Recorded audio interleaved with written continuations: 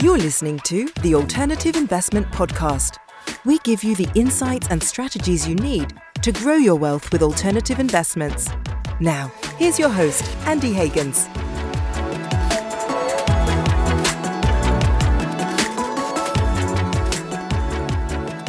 Welcome to the show. I'm Andy Hagans, and today we're talking about a very special asset class within the world of private equity real estate, farmland, right? I drive by farmland every single day on my daily commute, and it really is an asset that the world's billionaires and most sophisticated investors are investing in heavily.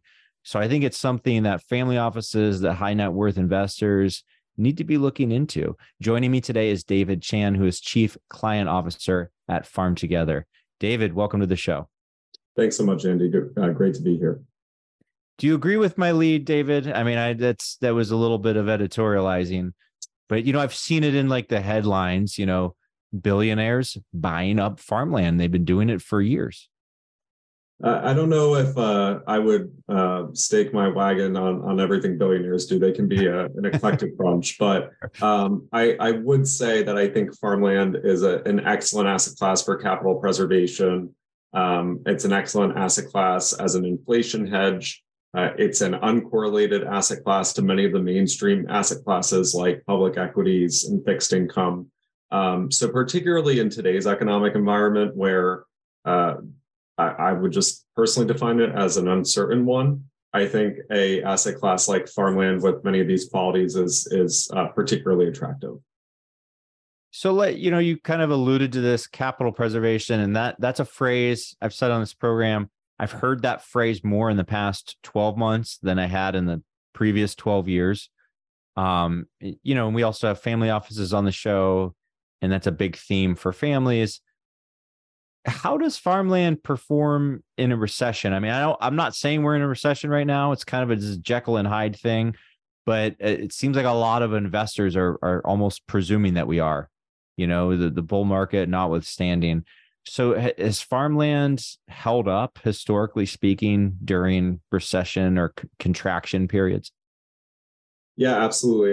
It's a great question. And I think it's funny because I've heard many people say that they're not saying we're in a recession right now, but I'm also not hearing anyone saying we're not in a recession. Exactly. I think the way I look at capital preservation, there's lots of different things to factor, of course, real returns versus nominal, the basics and whatnot. But I think the simplest way, if you want to do a cross asset class comparison, is looking at drawdowns. It's something that applies to every single asset class. And so, when we look at public equities, when we look at fixed income public equities in 2022, we're down, I think S&P 500 was down roughly 17%. Fixed income, Barclays bond aggregate, I think was down 14%. So we saw meaningful drawdowns across many of the mainstream asset classes in what was arguably a very tumultuous year, but drawdowns nonetheless. When we look at farmland, our benchmark for farmland is the NCREIF Farmland Index, NFI.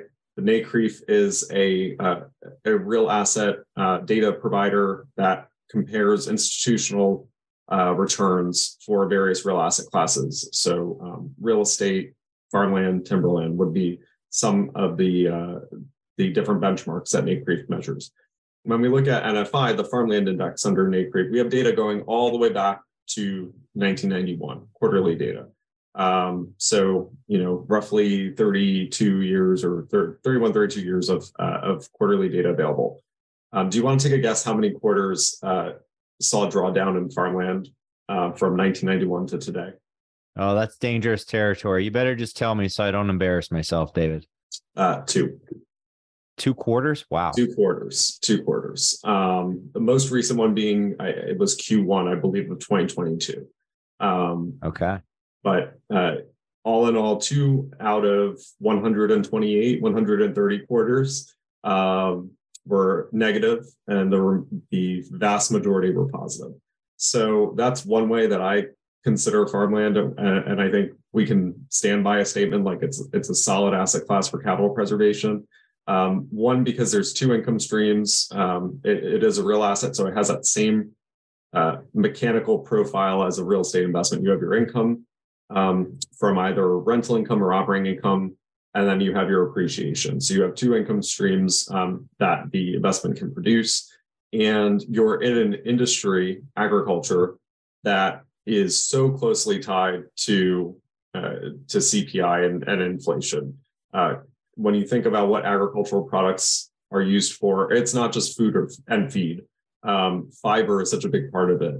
Probably most of the things that are sitting around your desk right now have some corn or soy used to produce them. So agricultural products are consumed and utilized by us as consumers in so many ways beyond just food and feed and fuel. So I think it is the ultimate inflation hedge because of that. And so you have this dual return stream asset class that mirrors inflation because of the nature and virtue of how agricultural products are used, and is an asset class that has really strong fundamentals because of the market that we're in right now. We are a commodity market. We are dictated by supply and demand. On the demand side, in aggregate, we have a growing global population. We have a rising middle class in many parts of the world that are demanding higher caloric diets and more complex diets that are putting a bigger demand on more nutritious and frankly more expensive commodities like meat and alternative proteins like tree nuts. Couple that with supply, in the US at least, farmland is way down in terms of number of acres that are being used to produce agricultural commodities. Since I think 2004 to 2017, about a 13-year period. This is the census that we saw, the latest census from the USDA. We've lost about twice the size of the state of Massachusetts in terms of area of land that was previously used for farmland.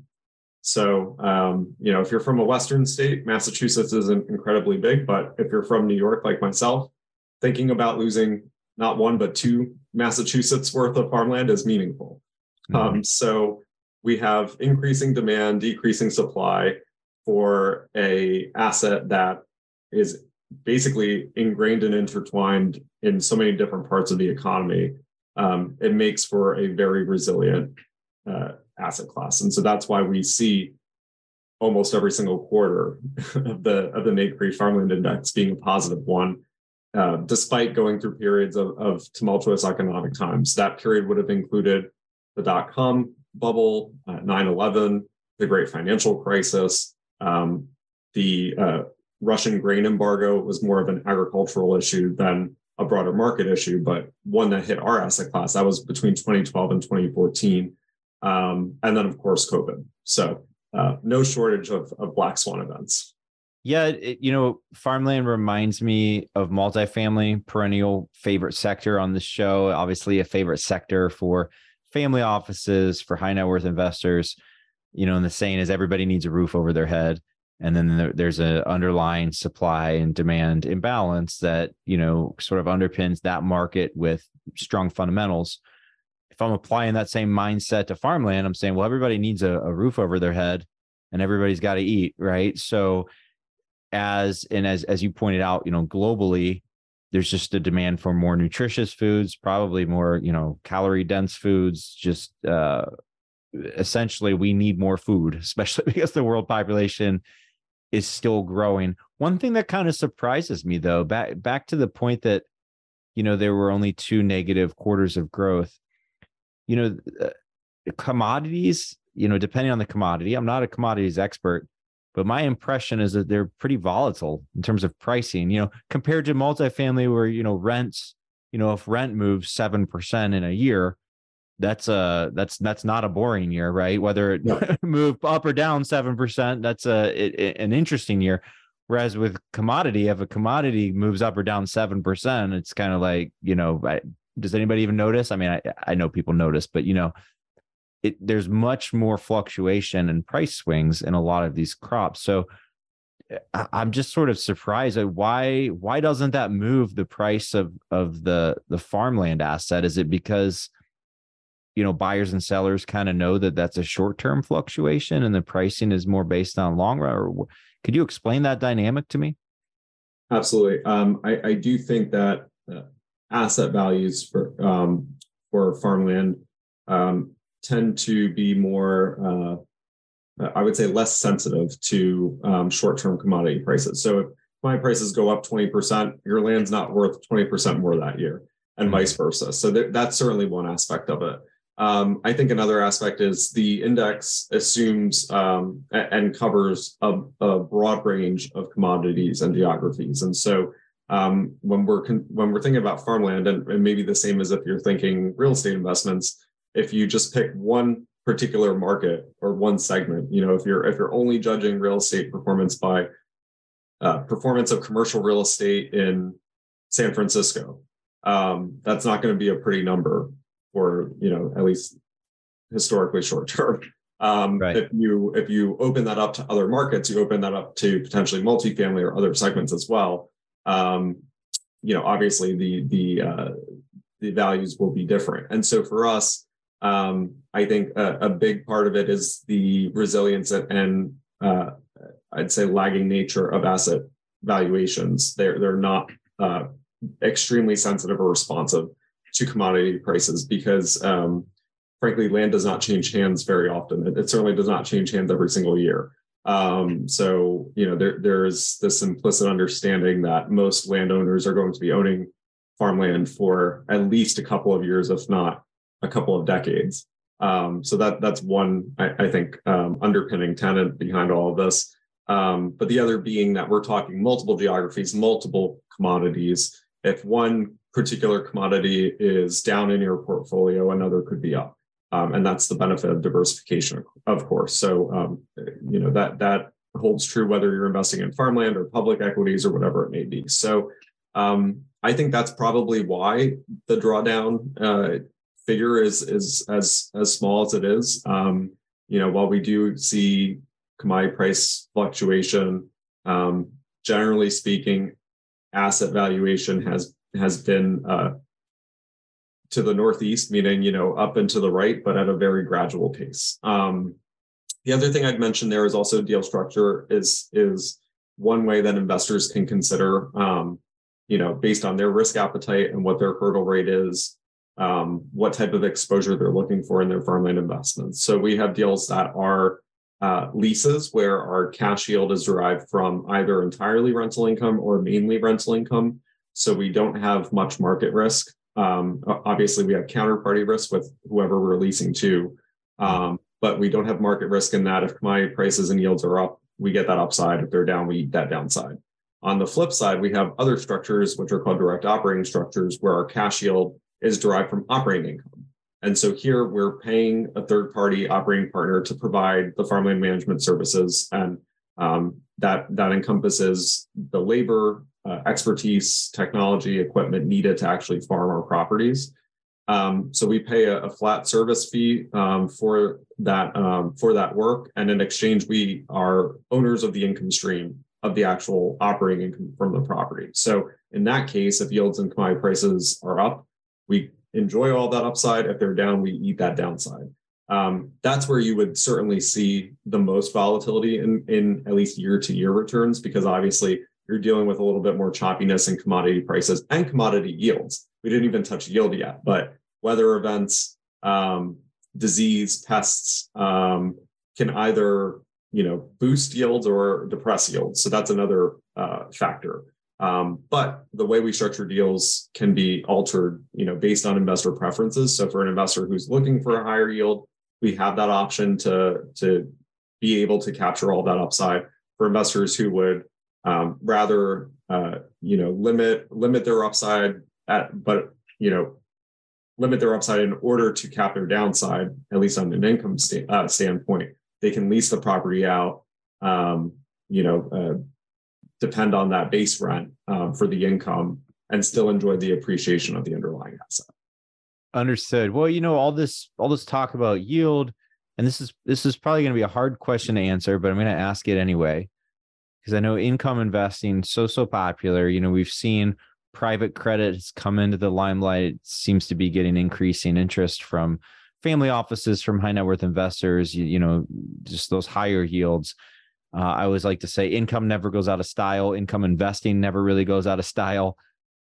So understanding that there's going to be, wild fluctuations depending on the crop and yield and all that, is the income stream, is it, is there a range you could give, as like a potential LP, like what sort of range of income streams or yield would you possibly be looking at if you're investing in farmland? And is it, is the return more weighted towards the capital appreciation, but it's like, you still enjoy some yield, or is it vice versa? It's mainly an income investment. So it is a tough question to answer because there's so many different types of deals, and particularly that latter question on whether or not it's the overall performance of the investment is more tied to the capital appreciation versus the income.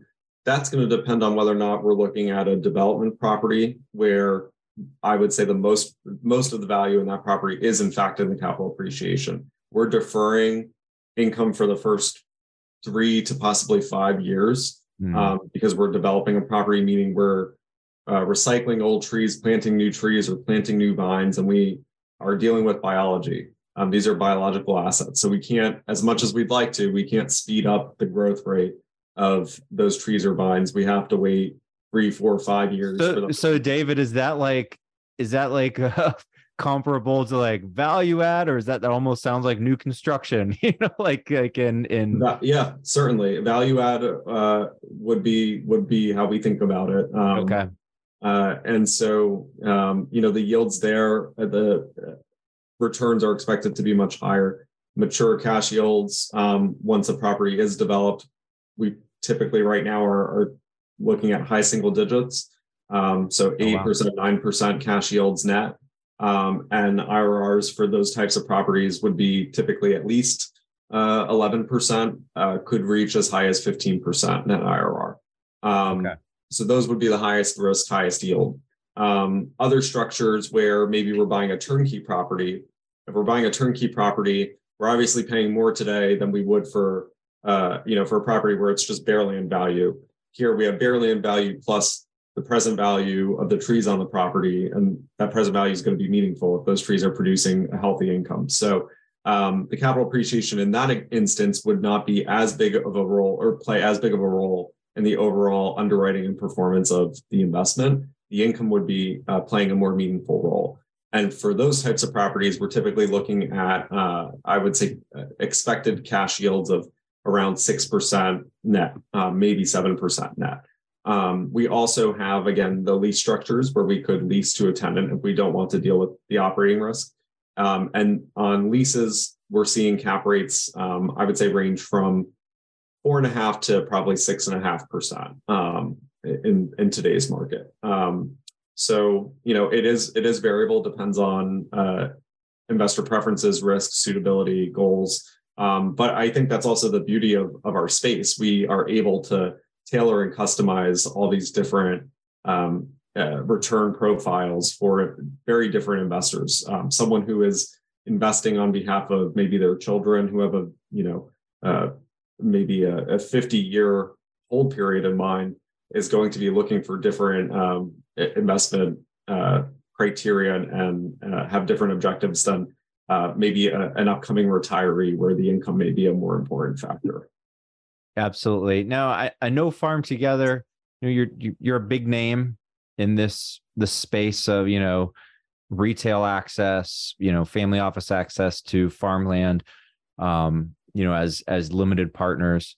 But I actually want to, if we could, not only go back to the beginning of FarmTogether, but even prior to that, historically, how have investors accessed this asset class? I mean, I remember reading Meb Faber's book about, the Yale Endowment Fund and the Ivy portfolio and all that. And that was kind of my impression, back to the lead of this episode, even, big money, institutional investors able to buy this stuff up at scale. And then on the other end of the spectrum, you have mom and pops, right? With the 40 acre, 80 acre, 120 acre, whatever family farm. Has that really changed, or take us back, I guess, before FarmTogether?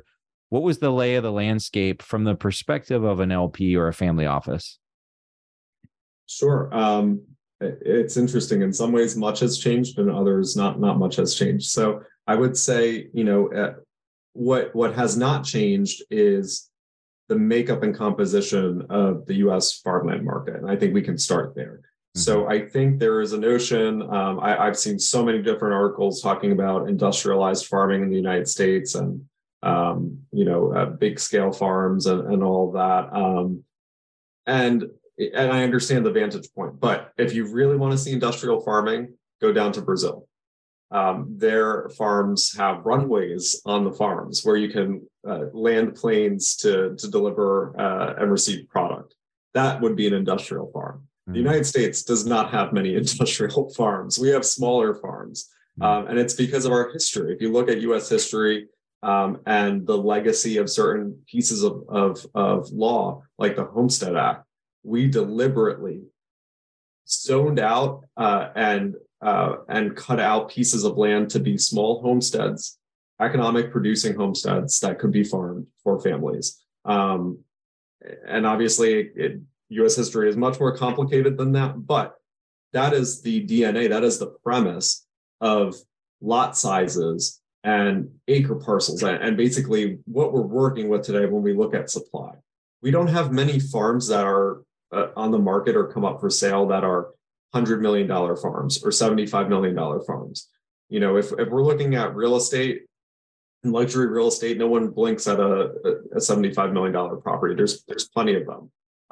It's not a unicorn. It's nothing special. In the US, a $75 million farm coming up to market is very special. There are not many of them. So that being said, when you look at capital allocators and many of these pensions and endowments that have mandates to deploy hundreds of millions of dollars into a strategy, how do you do that efficiently if there are only so many $75 million properties available?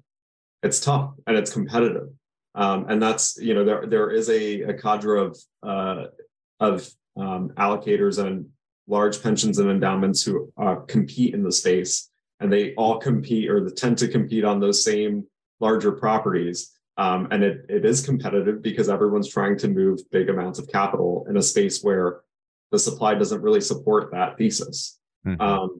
On the flip side, there are lots of individuals, be it neighbors or other, I consider neighbors to be strategics, who want to maybe expand their existing footprint. Their neighbor is selling their farm. It's adjacent. It helps economies of scale. Of course, they're going to be interested in adding on that parcel, but they're constrained by capital. So, they may be looking at smaller lot sizes and additions of maybe up to $1 million or so. But once you start to get north of that, it becomes less and less likely for an individual to take down a parcel on their own. And it leaves us with this valley in supply of farms that are, around $2 million to up to, say, $20 million in value, that the existing pensions and endowments who are in the space, who have big mandates to move hundreds of millions of dollars, doesn't really move the needle for them. Some of them actually, many of them have stated investment minimums where they can't consider a property that's smaller than, say, $20 million in value. So even if it's an A+ diamond property, has amazing fundamentals, if it's $17 million, I'm sorry, we can't look at it. Mm-hmm. So that's the upper end of the valley. The lower end of the valley, individuals who can't take down a $2 million deal because of capital limitations. That's where FarmTogether is active. And what we're seeing is that our focus on making farmland more accessible to retail investors, to family offices, to registered investment advisors, to smaller plan sponsors, smaller and medium-sized endowments. This is a deal size range that is the sweet spot for many of those different investor groups. And there is lots of supply available and more supply coming to market over the next 2 decades as we see a generational transfer of ownership, which is already underway, materialize. So I think, back to your question on what has changed, what hasn't, the supply fundamentals in the sense of our composition have not changed. We still have relatively small size farms in the United States. what is changing is that we have new competitors in the market who are able to construct and build products that are able to consider properties that are in that medium deal range value that before were often forgotten and would either be sliced into lots of different smaller properties or aggregated into one bigger property. Now there's a focus on that valley. And there's a middle market now. I mean, it's basically what I'm hearing is exactly right. Mom and pop, and then there was institutional. When FarmTogether is able to basically bundle together 20 or 50 or 100 LPs, then suddenly purchasing a $10 million, $16 million, whatever asset is very doable. I mean, it frankly even attractive, right? Because now if I'm a smaller family office or a very high net worth investor, I can now directly be an LP in particular asset, hopefully multiple assets to get some diversification. And it's in that sweet spot. I mean, my experience is, in that institutional level, as you pointed out, you might have Yale, Harvard, and Bill Gates all bidding against each other, in the multifamily world. And sometimes that means the cap rates get really, really compressed at the very high levels. And so sometimes there's even more, I would say, value or more attractive multiples in the middle market in some of these sectors. Is that the case in farmland? Or does your dollar stretch a little further buying the $15 million asset versus the $75 million asset? It depends.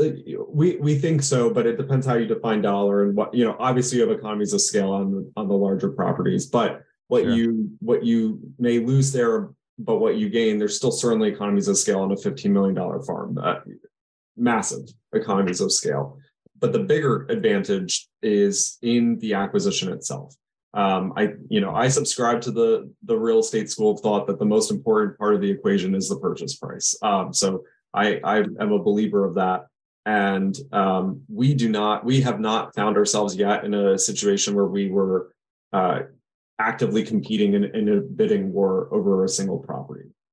We are often directly dealing with a seller and negotiating with a seller and, not facing that auction environment that can lead to compressed cash yields and compressed cap rates. So we think that is really critical.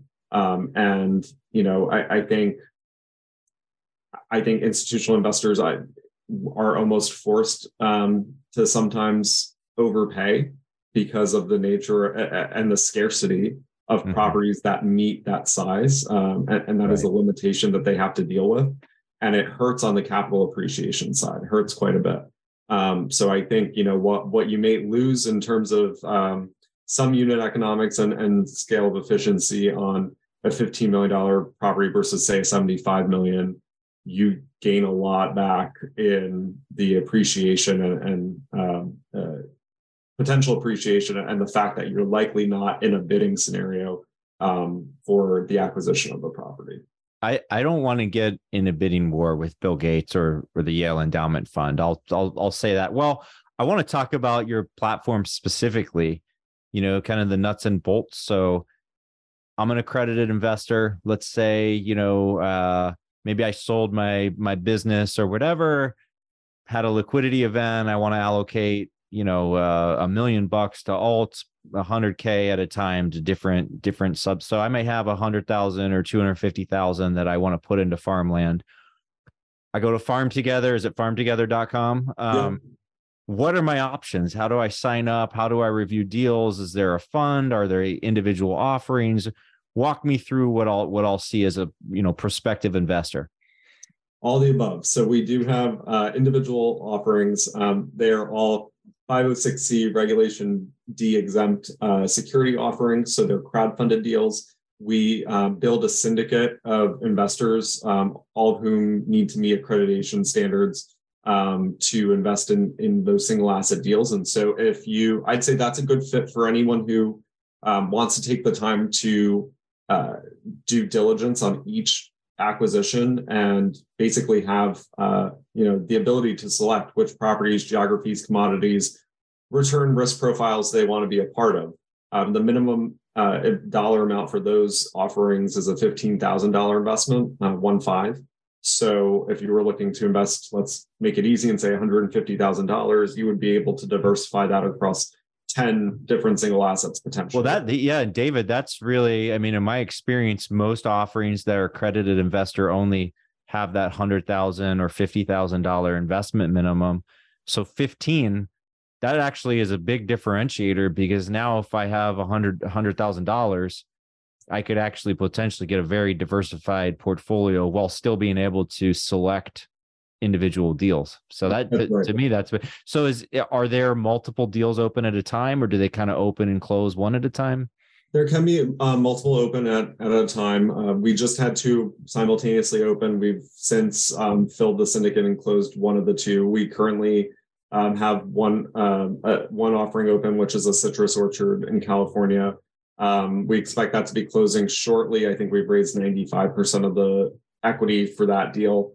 And our next deal will likely be a pecan orchard in Oklahoma, just to give you a sense of the diversity here. So we're going from California citrus to Oklahoma pecan. So we try to target different geographies, different commodities, again, for investors who are taking advantage of our lower minimum and creating a diversified basket or diversified portfolio of different farmland investments.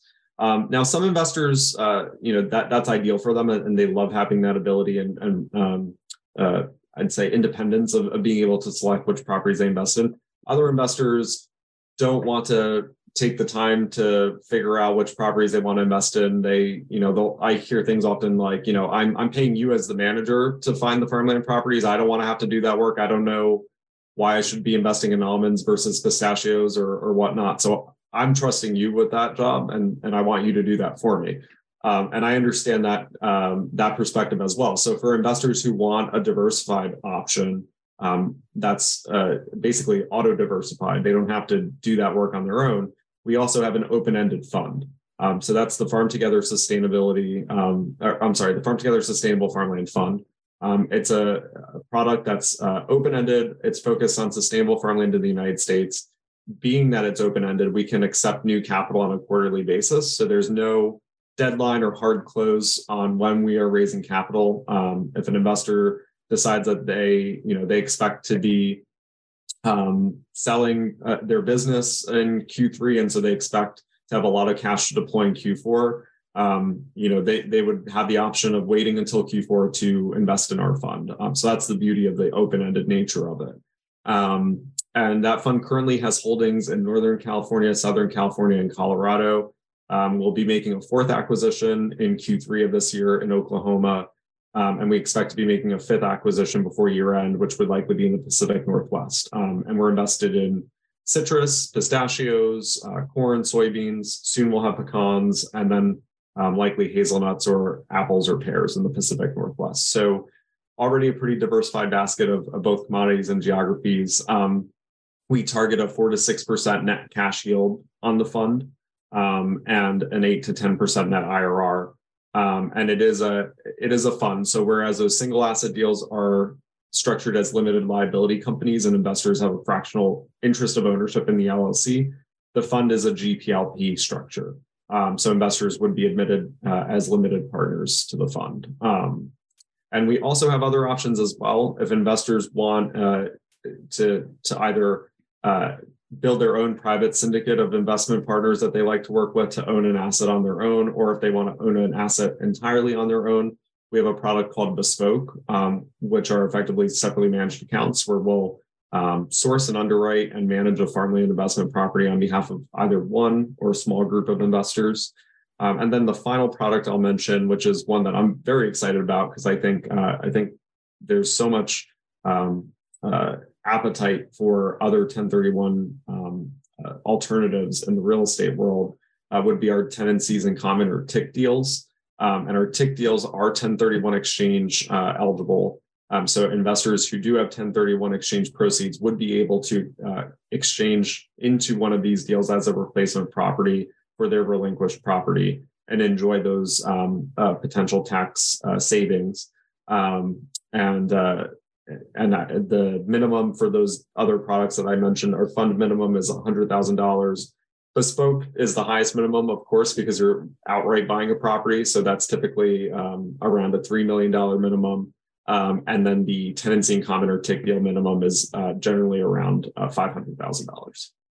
Understood. Yeah, that's a lot of different options. And, I think increasingly every family office is different. Every high net worth investor is different. Even every advisor is different. They're looking for different things. So I respect the diversity of product offering. And David, we're almost out of time, but I had one more question. You mentioned the TIC, the 1031 exchange eligible product. But to zoom out, we on this show, we talk a lot about multifamily and 1031s, DSTs, all these different tax advantage forms of investing. In real estate with like multifamily, even if you're not doing a 1031, there are other tax advantages, right? Pass through depreciation, all kinds of different things in the tax code. Are there intrinsic advantages like that in some of these farmland offerings where it's a tax advantaged investment, even putting aside the 1031, which I know that in and of itself is very attractive, but are there other tax benefits to investing in farmland? Yeah, so I think I'd be slapped on the wrist if I didn't say the company line, which is we can't give tax advice. But that being said, there are certainly potential tax benefits inherent to farmland investments that real estate investors probably would be familiar with because they apply to farmland as they apply to real estate. And I would say probably the most common that I think is used in real estate that we see in farmland as well would be the concept of bonus depreciation and being able to depreciate 100% of all capitalized expenses in the year in which they're incurred at the federal level. State is different, but at least at the federal level, you can record 100% in the year in which those expenses are incurred under bonus depreciation rules. So we do utilize that in our deals often as well. And any depreciation benefits do flow through and pass through to the investor under Schedule K1. So that would be reflected as effectively a net operating loss. And then that investor may be able to either use that net operating loss to either offset current or future income in that investment, or if they have other tax liabilities elsewhere in their portfolio, they may be able to use that to offset those liabilities. Understood. Yeah. And again, the ability to 1031, we have so many listeners and viewers of the show who do 1030, all their real estate transactions are essentially 1031. So I think that's very attractive when platforms allow you to 1031 into the platform, because it opens you up to so much more capital, right? Because there's I think to the 1031 investor, we're I hope a breath of fresh air. We're a much differentiated offering. When I am considering 1031s or helping friends look at 1031s, I think they all look very similar to one another. The options, the risk profiles, the returns, it's all, an apartment building in one suburb. It certainly has its own unique characteristics, but it's not that different than an apartment building in another suburb. For better or worse, right? I mean, for better or worse. Yeah. Farmland is obviously different. So we are a very different offering, a very different asset class within real estate. And it's all considered like kind. So if your relinquished property is a gasoline station in Plano, Texas, you would still be able to likely exchange into a wine grape vineyard in Oregon. That's considered a real asset to a real asset. So it's like kind. So I think offering that differentiation is something that I'm excited about and something that, the TIC product for us is not new. We've now been, I think, offering TICs for about 2 years, but newer. And I think, especially in today's real estate market where there is a lot of activity and we are seeing 1031 volume increase, having alternatives outside of traditional commercial or multifamily is certainly a positive. 100%. I mean, that's one of the biggest, reasons that alts are so popular is their ability to diversify a portfolio. So even within that alternatives allocation, that power to diversify, very, very popular, very important. And I think, when we talk about alternative investments on this show, we cover a lot of different things. We cover private credit, private equity. but real estate is the 800-pound gorilla, right? So it's cool. It's fun for me to dive into some of these little sectors that I'm not as familiar with, that I know some of our audience probably is not as familiar with. And that being said, David, where can our audience of high net worth investors and family offices go to learn more about FarmTogether and all of your offerings? Our website's definitely the best place to start, farmtogether.com. And then additionally, I would just offer, if anyone has specific questions, either on farmland as an asset class or FarmTogether, please feel welcome to reach out to me as well. My email is david@farmtogether.com. Awesome. David, thanks again for joining the show today. Thank you, Andy. It was great to be here.